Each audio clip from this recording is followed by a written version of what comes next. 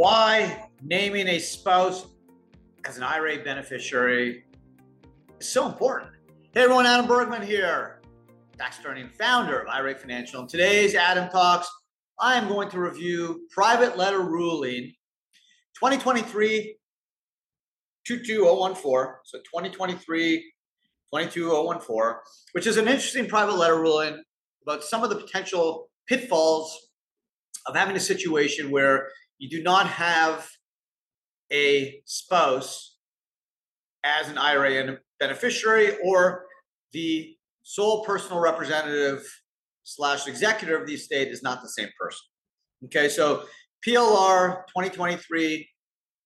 2023-22014 goes through a situation where someone who's 78 years old dies, and he's survived by a spouse who's 74 years old. When he died, at least some of his assets were held in an IRA, but he failed to designate a beneficiary. For whatever reason, he didn't have an IRA beneficiary. He should have had his surviving spouse, right? And that's why I've done many videos and podcasts about this. Every year, or if you have a life-changing event in your family, God forbid, update your beneficiary form. So as a result, his estate was the beneficiary.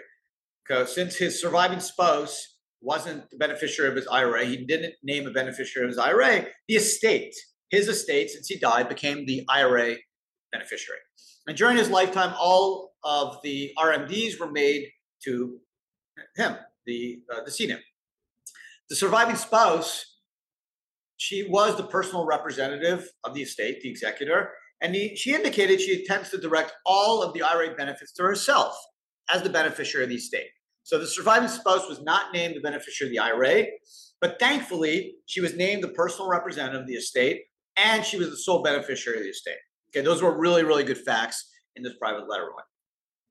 And she also represented that the proceeds from the IRA would be rolled over to an IRA in her name within 60 days, which you can do, right? If you are a surviving spouse and your decedent spouse has an IRA, you are able to roll the IRA in your name. If you are a non-spouse, like a brother or sister, then you cannot do that.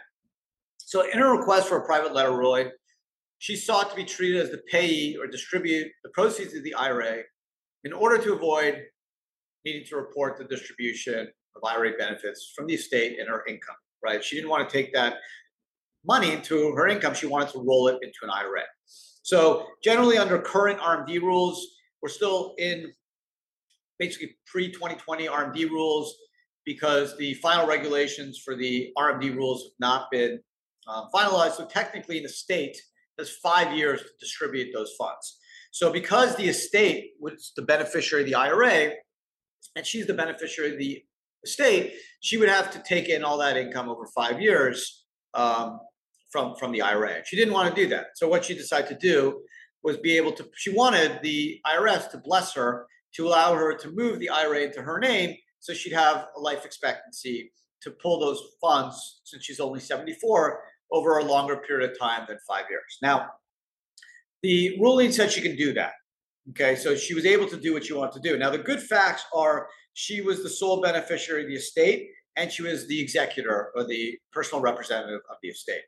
Now, if it was a situation where someone else was the personal representative, they'd have to get that person's consent. And if there was issues with who the beneficiary of the estate was, so if it was her, kids, or other people, it would not have been as easy.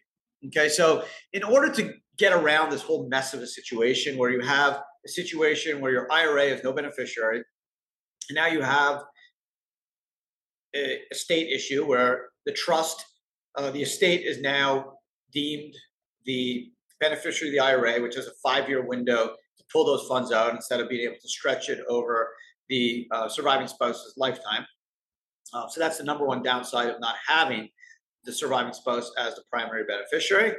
And then number two, you have the 5-year rule instead of the lifetime stretch.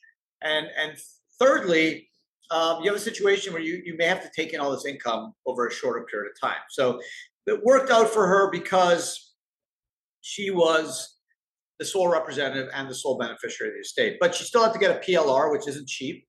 She probably had to spend lawyers and the cost of getting a PLR, probably about $25K. and she probably had to deal with the uncertainty and the time delays. So again, it's a very interesting PLR. I generally don't kind of talk about specific PLRs because they're like pretty tax heavy and into the weeds, which I assume a lot of the listeners don't want to deal with. I get it. I like this stuff. I'm a tax dork, but I know most of you have better things to do with your day.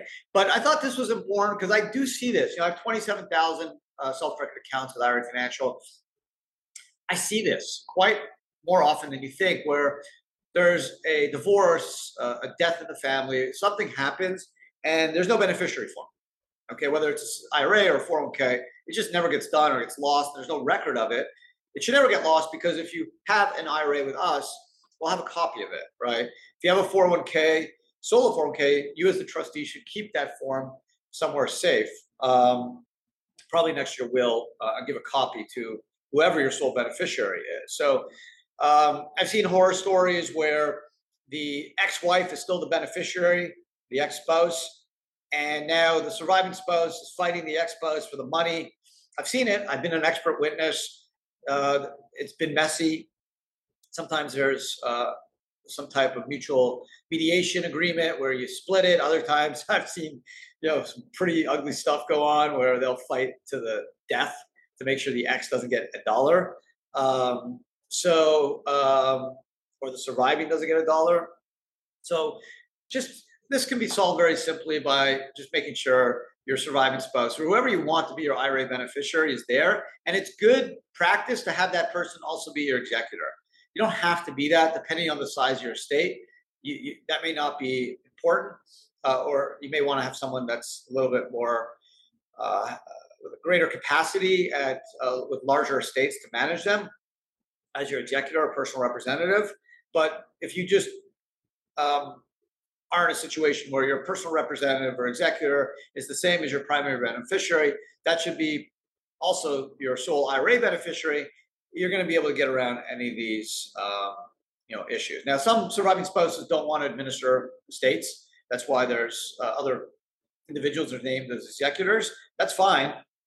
But remember that you can always get a lawyer, right? So let's say you don't think your spouse wants to deal with this stuff if you die, and you're going to leave it to someone else, the executor role. Well, that's fine, but now they're in charge of your estate.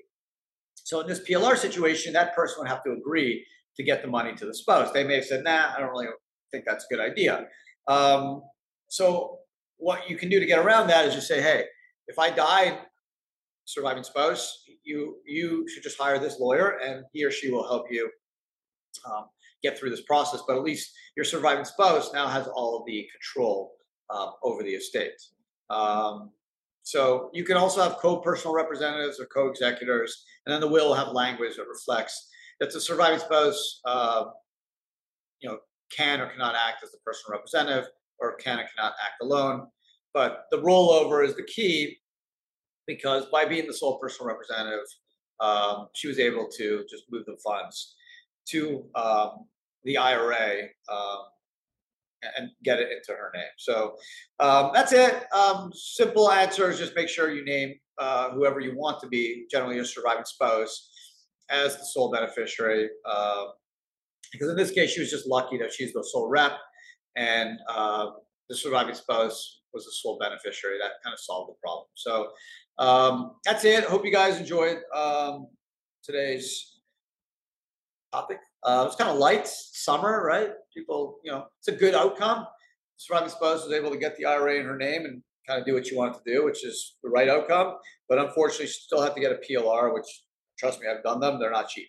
That's it. I hope you have a great rest of your day. This is a weekly podcast. It drops every Wednesday, so definitely check it out next week. Otherwise, leave a comment if you want. I'd love to hear from you guys. Otherwise, have a great day and chat.